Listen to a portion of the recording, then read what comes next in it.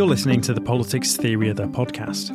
My name is Alex Doherty and my guest today is the writer and cultural critic Jacqueline Rose. We spoke about Jacqueline's new book, The Plague, Living Death in Our Times. We talked about what the COVID-19 pandemic revealed about contemporary society and whether the initial wave of global solidarity provoked by the crisis was purely a mirage, since the pandemic so dramatically highlighted and exacerbated existing inequalities. We also talked about the Ukraine crisis, how Jacqueline connects to the themes of war and pandemic in the book, and how Vladimir Putin's brutal invasion has had the troubling consequence of appearing to redeem the foreign policy and security establishments of the United States and Britain, the authors of some of the worst military crimes of recent decades. We also talked about the philosopher and mystic Simone Weil and her refusal to adopt a position of heroic innocence when supporting the Allied cause during World War II, and her insistence on being cognizant of the crime of French colonialism, while nevertheless supporting the fight against Nazi Germany. And finally, we talked about Sigmund Freud's concept of the death drive and how it was informed by his own encounter with a pandemic, the so-called Spanish flu, that took the life of his daughter Sophie in 1920. Today's episode is brought to you by PTO supporters on Patreon and also by Verso Books, who have lots of great left-wing titles perfect for PTO listeners. One you might like to check out is The Party's Over, The Rise and Fall of the Conservatives, From Thatcher to Sunak, by Phil Burton Cartledge. Today it is not a question of if, but when. What we are watching is the collapse of the most successful political party in Europe. Despite winning the December 2019 general election, the Parliamentary Conservative and Unionist Party is facing its own demise. The Party's Over, The Rise and Fall of the Conservatives from Thatcher to Sunak, beginning with the Thatcher era, charts the flaws and failings of each successive leader, all the way to Sunak. Danny Dorling called the book a masterful account, and Grace Blakely says it should be considered critical reading for socialist academics, activists, and politicians alike.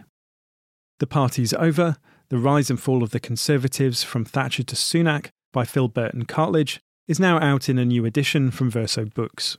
You can buy it directly from their website or get it as part of your August reading if you join the Verso Book Club. And now to today's interview. Jacqueline Rose is the co-director of the Birkbeck Institute for the Humanities and a co-founder of Independent Jewish Voices. She's a frequent contributor to the London Review of Books, and her books include Sexuality in the Field of Vision, The Haunting of Sylvia Plath, Mothers, an essay on love and cruelty, and on violence against women, which was the subject of our last conversation, and you can find a link to that episode in the description of today's show. Her new book, published by Fitzcarraldo Editions, is The Plague, Living Death in Our Times.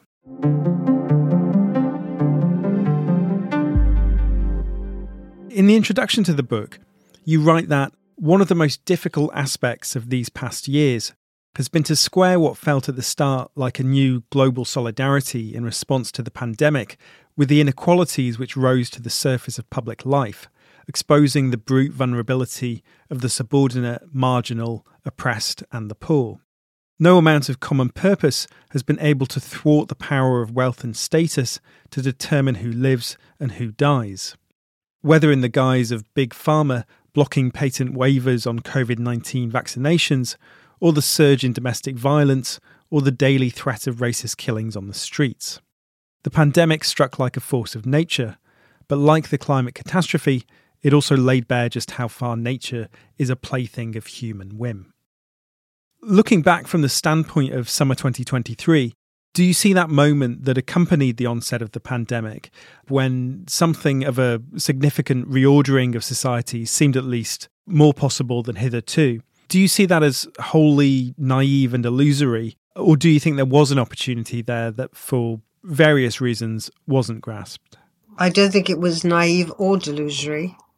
I think it was a moment of profound reckoning in the way that Camus describes it in his book, The Plague, which is that the putrescent sores of a corrupt social and unjust social regime start to fester and then bubble up to the surface like ulcers or boils that cannot contain their own poisonous liquid.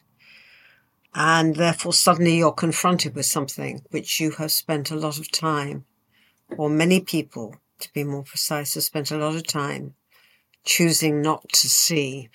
And there is a parallel here with the collapse of communism, so-called collapse of communism in 1989 with the fall of the Berlin Wall, when I had a friend who said the incredible thing about the fall of the Soviet regime that followed and the collapse of the wall was that you could actually, that poor people on the streets of New York suddenly became visible for the first time, because up to that point, to draw attention to them would get you accused of communism, of communist sympathizers.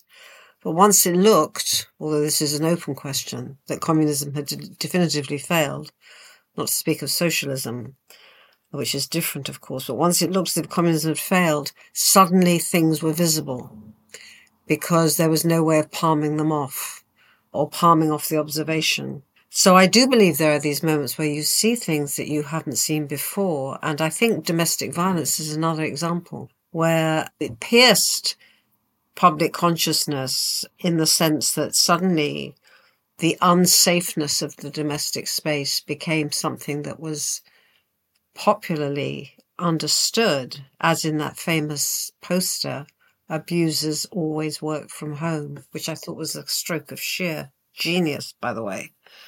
You know, at the same time as the mantra of staying at home was being presented as a kind of a solve-all by certain people on the right in the UK, for example. So I don't think it was naive. I don't think it was delusory. Whether it was an opportunity or not has to be answered, I think, in two ways. One, it was an opportunity that's continuing, which is to say that I think there are forms of solidarity. The extraordinary numbers of people who participated in Black Lives Matter's protests, there was a kind of an awakening of racial consciousness. And I think it was an opportunity. I think that's still there. It was an opportunity. It wasn't naive or delusory. But I think what we all couldn't see then was the weight of the opposition and hatred which those kinds of initiatives were going to provoke. So they looked like a kind of moment of opening where freedom around different forms of sexualities, for example, could be spoken, racist violence and decolonization, and, you know, the Coulsdon statues going into the river and all that was huge energizing. Well, of course, if you have a political analysis of that, you know that the state will come down on you with a ton of bricks. So, you know, the Bannergates protests before they've even happened. So if you think they're going to be an obstacle, they're now going to be illegal. And equally dreadful, I think, is the suggestion that in essential services, if those people who choose not to go on strike at a time of strike are not willing to be moved to fill the spaces of the workers who are on strike, they will face the sack. I mean, this is legislation that's being proposed in the UK, and it's flirting with autocracy, if not fascism. So I would say it was precisely because it was not naive or delusory and because it was an opportunity that it is now being crushed so viciously by state power. And that struggle is not over. So the collection of essays in the book is bookended by the first UK lockdown that was announced on the 23rd of March 2020 and Russia's invasion of Ukraine at the end of February 2022. And you suggest that just as the pandemic offered the mirage of global unity, so did Vladimir Putin's invasion, in spite of the distinct lack of enthusiasm for the war in much of the global south. And although you're clear in your opposition to the invasion, you're also highly suspicious of the narrative of the good war, quote unquote. And on that subject, you draw on the work of Simone Weil, who was a rather reluctant supporter of the Allied cause in World War II, in part because of her concern with French imperialism. Can you talk a bit about why the book, which after all is titled The Plague, is not restricted solely to the COVID-19 pandemic, and how you see the connections between the Ukraine war and COVID-19? One of the stories I discuss in the book is about the soldier in America who lived a period of depression and shame at the various wars. Iraq would be the most obvious one, and Afghanistan, in which America had played the leading part. And he wasn't just horrified at what America had done by precipitating those wars. He was horrified by what he found himself capable of as a soldier. And as he said, all civilization collapses. And he was just appalled at how easy it was to shed the diktats which had made him a good Christian man up to that point. And the Ukraine war for him was a form of reparation because the stakes were so clear. It was unambiguous. And he says, how many wars are unambiguous? So I found this both understandable but also very, very chilling. It was as if one good war redeems the bad killings of the one that went before. So there's good killing and there's bad killing. Yes, and rather like the way in which George Bush Sr. suggested that the first Gulf War had enabled the United States to kick the so-called Vietnam syndrome. Yeah, indeed. And of course, Hitler's war, the war against Hitler, about which we could also, Simone Weil has a lot to say about that. What this led to me was the concept of virtue, which the book concludes, which is what is going on that people are so desperate to secure their own innocence and to feel that there is nothing wrong with them, there's no limits to what they can do, and what they're doing is benevolent and benign. I mean, the best thing to read on this is Simone Weil's The Iliad, or the poem of force. I mean, she has this concept of force, which is a form of coercion, which is both economic and psychological, which allows the world to continue to perpetuate injustice. Now, I start the book with the essay on Camus, which his famous book, The Plague, which became a bestseller during the pandemic. But I wasn't prepared for two things. I wasn't prepared for how much it is an indictment of unjust social arrangements and state violence. Wasn't prepared for that. And I wasn't prepared either for how much Camus, the part he had played in disseminating Simone Weil's work and promoting her as, I mean, I think he says somewhere she is the greatest French thinker of the time. And her main preoccupation is with justice. So I think in relationship to the pandemic, if you go via Camus, the question of justice is barely beneath the surface of how the pandemic spreads. Well, that is obviously the case, and in relationship to climate change, when we know that the global south and the people of the global south, like in India living in airless slums, are being told to stay indoors, and soap dispensers are a luxury they can't possibly accede to. Which is to say, as with climate change, so with the pandemic, what it reveals is the vulnerability of the most exploited people, who Fanon will call the wretched of the earth.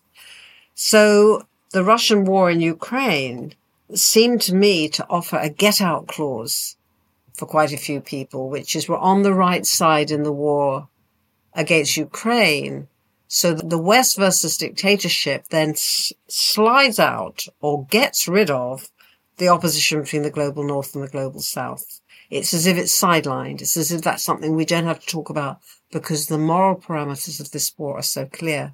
So I think I was saying, although I don't say it quite as clearly as this, and maybe that was a good thing, that actually the war is serving the function of disavowal in relation to what we saw during the pandemic.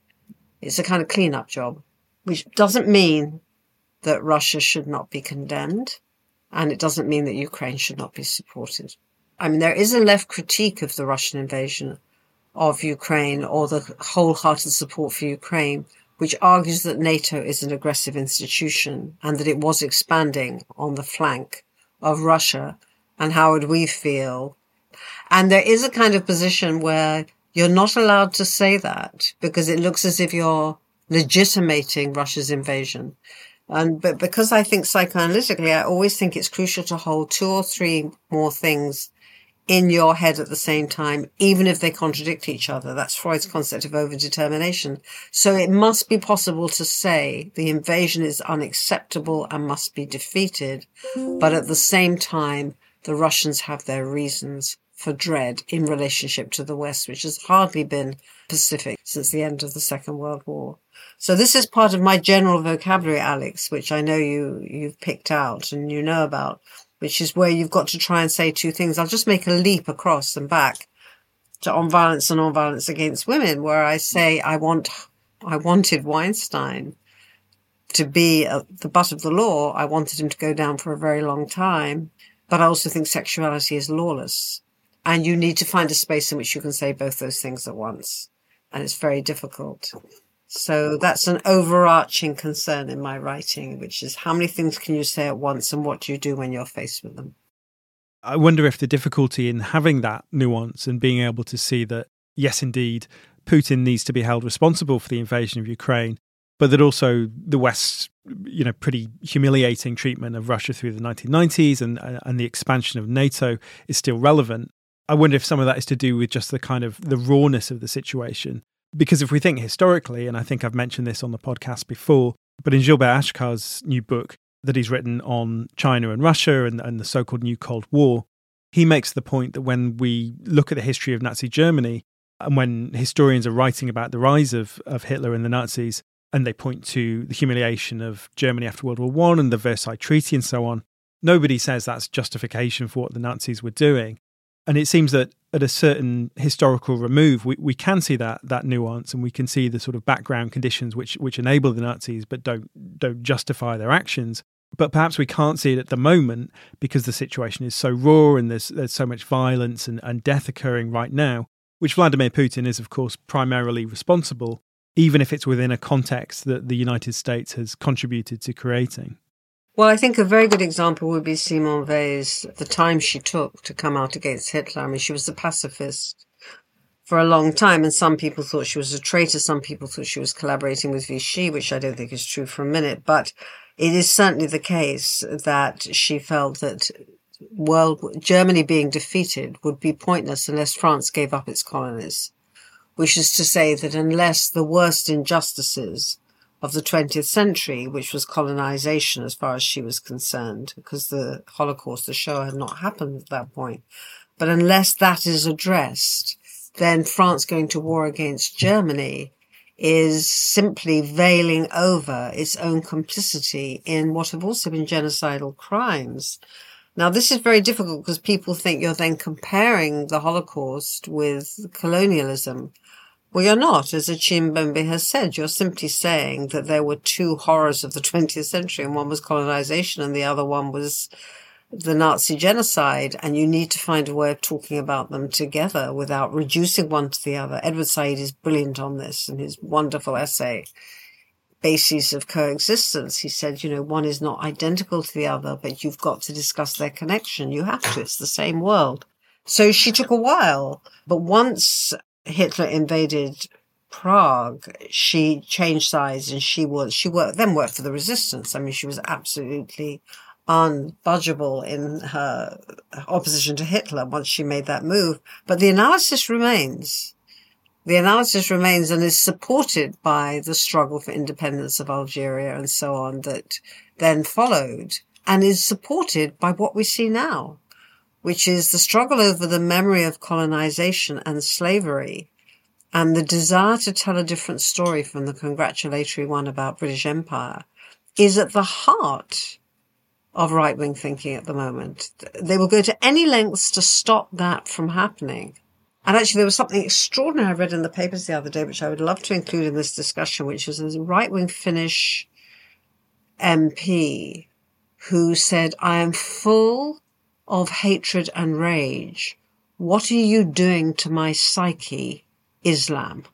And I thought, now that really was, hitting the jackpot in terms of perversion, political perversion, because she was actually accusing Islam of provoking hatred and rage in her, which then becomes their responsibility that her psyche is damaged. I mean, it's so tortured and so crazy, but it is acknowledging the psychic factors. That's what's interesting about it.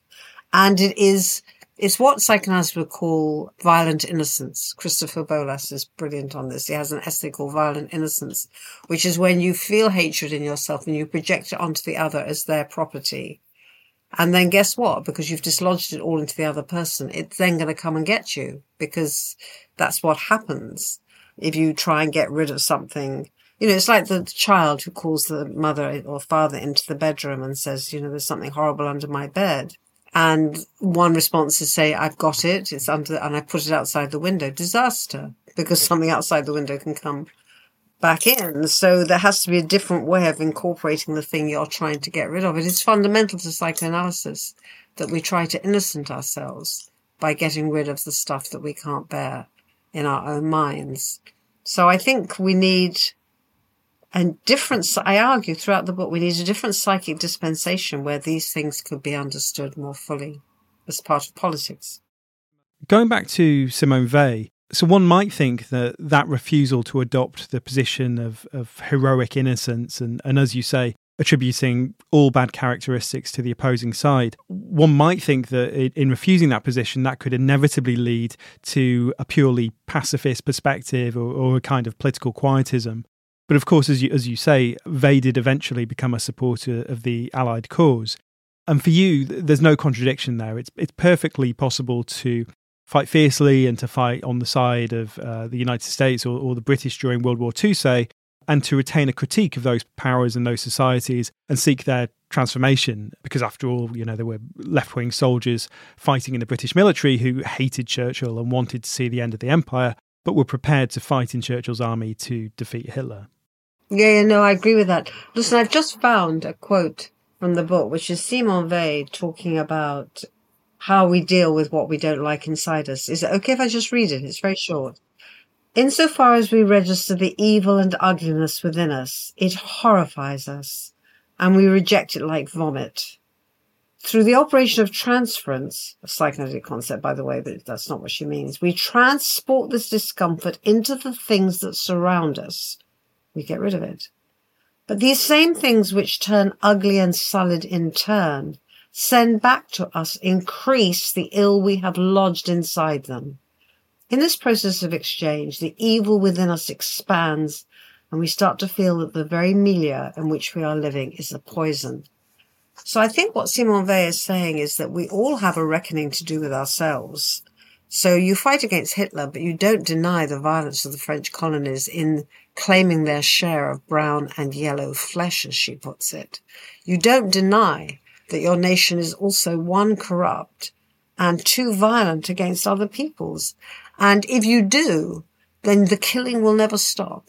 Because if you project into the other everything you hate about yourself, you're intimately connected to that other, first point. Secondly, that evil's going to turn them ugly and solid in turn, and you will feel yourself the target of the return of that negativity. So you've got to find a world in which you can own and possess what you like least about yourself. And there's another example of this, which I always think is very important, which is the situation in Israel-Palestine, on which I've also tried to write. It's incredibly hard and painful to do so. And that is the idea. Golda Meir summed it up once when she said, all the wars against Israel has had nothing to do with them. Israel can never see itself as the origins of the violence in which it participates. It's always the other that's attacking it. And it can't see, although some Israelis could see, Martin Buber could certainly see, and Shulamit Haravan could certainly see, and David Grossman certainly sees, that, there was a colossal injustice at the beginning of the founding of the State of Israel, which doesn't deny how crucial and essential that founding was felt to be, which gets denied in such a way that Palestinians are always the origins of the violence, even though there are people under occupation. So when you start to look around, you can see that this distribution of innocence and violence, which Simone Weil describes in that passage, in a passage that sounds like Melanie Klein, by the way, the British-Austrian psychoanalyst, that distribution of violence and innocence is in some ways the core of what licenses people to commit violence or not. On the theme of self-deception and denial of reality and going back to Camus' The Plague, which, as you say, became a bestseller during the pandemic, you write in the book that Camus' book taught me how cleverly defensive and self-blinding are the capacities of the human mind. Perhaps the most difficult thing to acknowledge is the fact that however inexplicable the arrival of a plague or pandemic might feel, however indiscriminately death-dealing, it is part of history, something which human societies and those who make up their number bring upon themselves. Would it, though, be fair to say that not all human-made etiologies of the pandemic are equally acknowledgeable? So, for example, the so-called China lab leak theory has gained increasing traction over time, and that theory does involve human agency, but it pins the blame on a particular actor. It pins the blame on this laboratory, it pins the blame on the Chinese authorities, rather than implicating humanity or capitalism more generally in terms of the encroachment upon and destruction of nature, as is the case with the theory of zoonotic spillover. Do you think that explains why the lab leak theory is acquiring increasing number of adherents over time? Because it's easier to acknowledge human agency if that human agency is put at some distance. Well, it can't be a coincidence that all this is happening at the same time as, our government is insisting the greatest threat to world security, and also in the US, the greatest threat to world security is China. And it is interesting to see the fight against what's happening in Hong Kong and the legitimate verbal support for human rights and the fear of the occupation of Taiwan and everything means that this discourse can be cloaked entirely in terms of human rights and Western values versus sort of Asian brutality and barbarism. And the curse of communism. I mean, the way this divides up is incredible. And of course, if China was responsible because they're irresponsible, corrupt, dangerous people working in laboratories without the right protection, then we don't have to think about anything. And as you say, we don't have to think about the zoonotic spillover and the way that was on the local markets.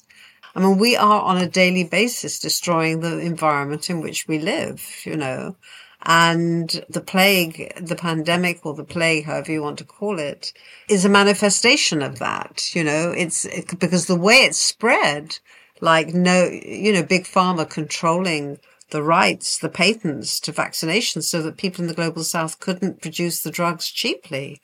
I mean, that's the classic example of how even if the start was the Chinese laboratory, those kinds of distribution are totally man-made and totally unjust. I mean, there's no other way to describe them. So I think the pandemic in the end has brought us up against the clash between, I think this is what you're saying, it's between accountability and violent innocence. I think it's a very clear demonstration of how those two things battle each other. And I don't want to simply fall into the trap of saying some people, are totally capable of acknowledging what's bad about themselves and some people are blinded and turning into fascists.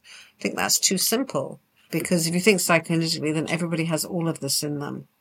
And how you actually make decisions on your actions is kind of fragile and tentative and can be very fast or can be the result of long reflection.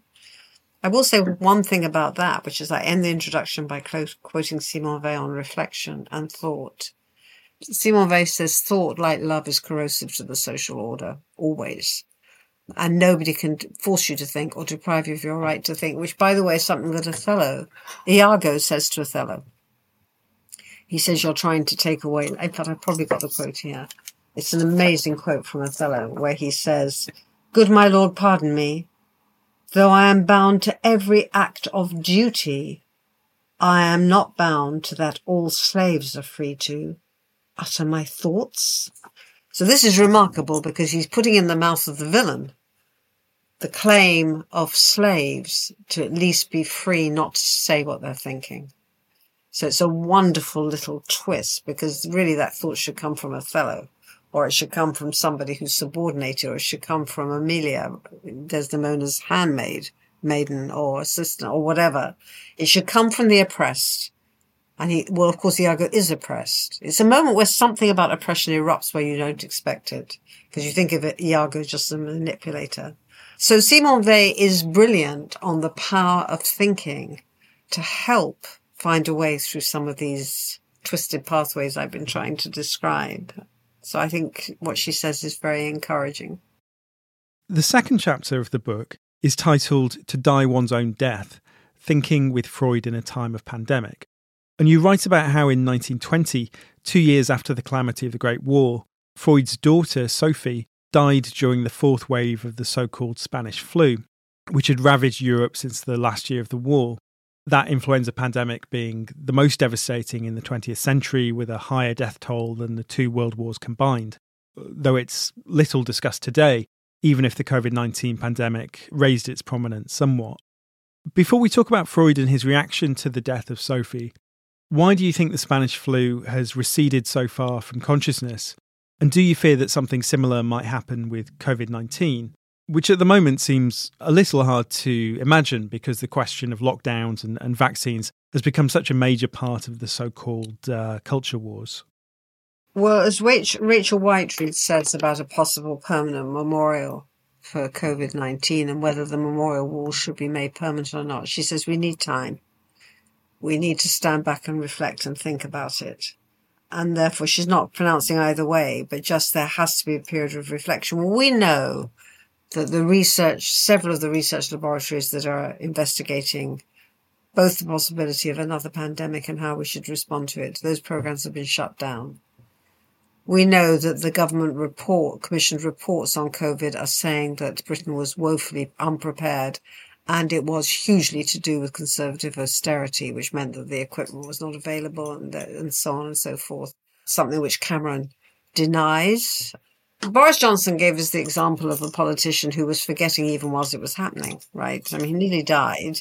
He refused to meet the families of the bereaved. He has this intractable, unbudgeable kind of boosterism and happiness about him, which is so disgusting because it's attached to such a virulent misogyny and racism that it's as if the forgetting is being sort of inscribed into a certain scandalous conservative playfulness in his case. And he's been booted out, which I think has to be a good sign.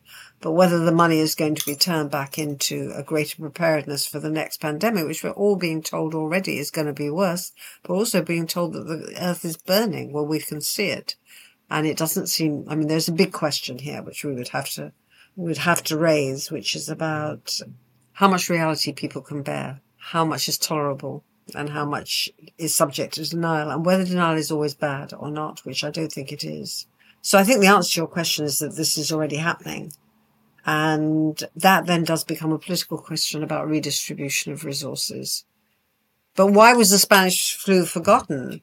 I think probably because the narratives around it don't succumb to moral distribution of the kind that wars do. I think we're all like that soldier who said, thank God for this war, because it's unambiguous. So now I can kill with impunity. I think that's a very common pattern. Also, the other reason why is because the pandemic, to go back to the question about denial, brings us up against, I mean, the subtitle of the book is, and in the American edition, it'll be called The Plague, Living Death in Our Times. But Fitzcarraldo, who I'm thrilled to be publishing with, do not have subtitles on the front cover. So it's The Plague, and that's it.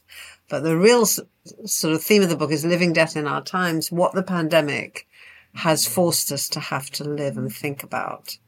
And one of the things it's done is it's brought mortality right to the front door of every house in the country.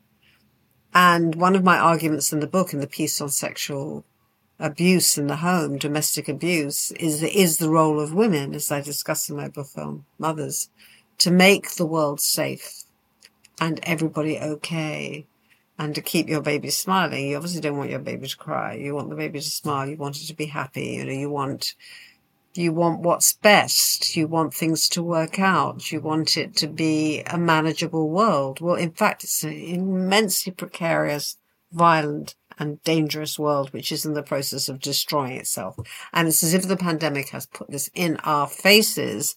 And then I think the reason why there's been so much increase of domestic violence against women is because women are not fulfilling the brief, which is to make everything okay, which is an impossible brief in any case. And I believe women know that.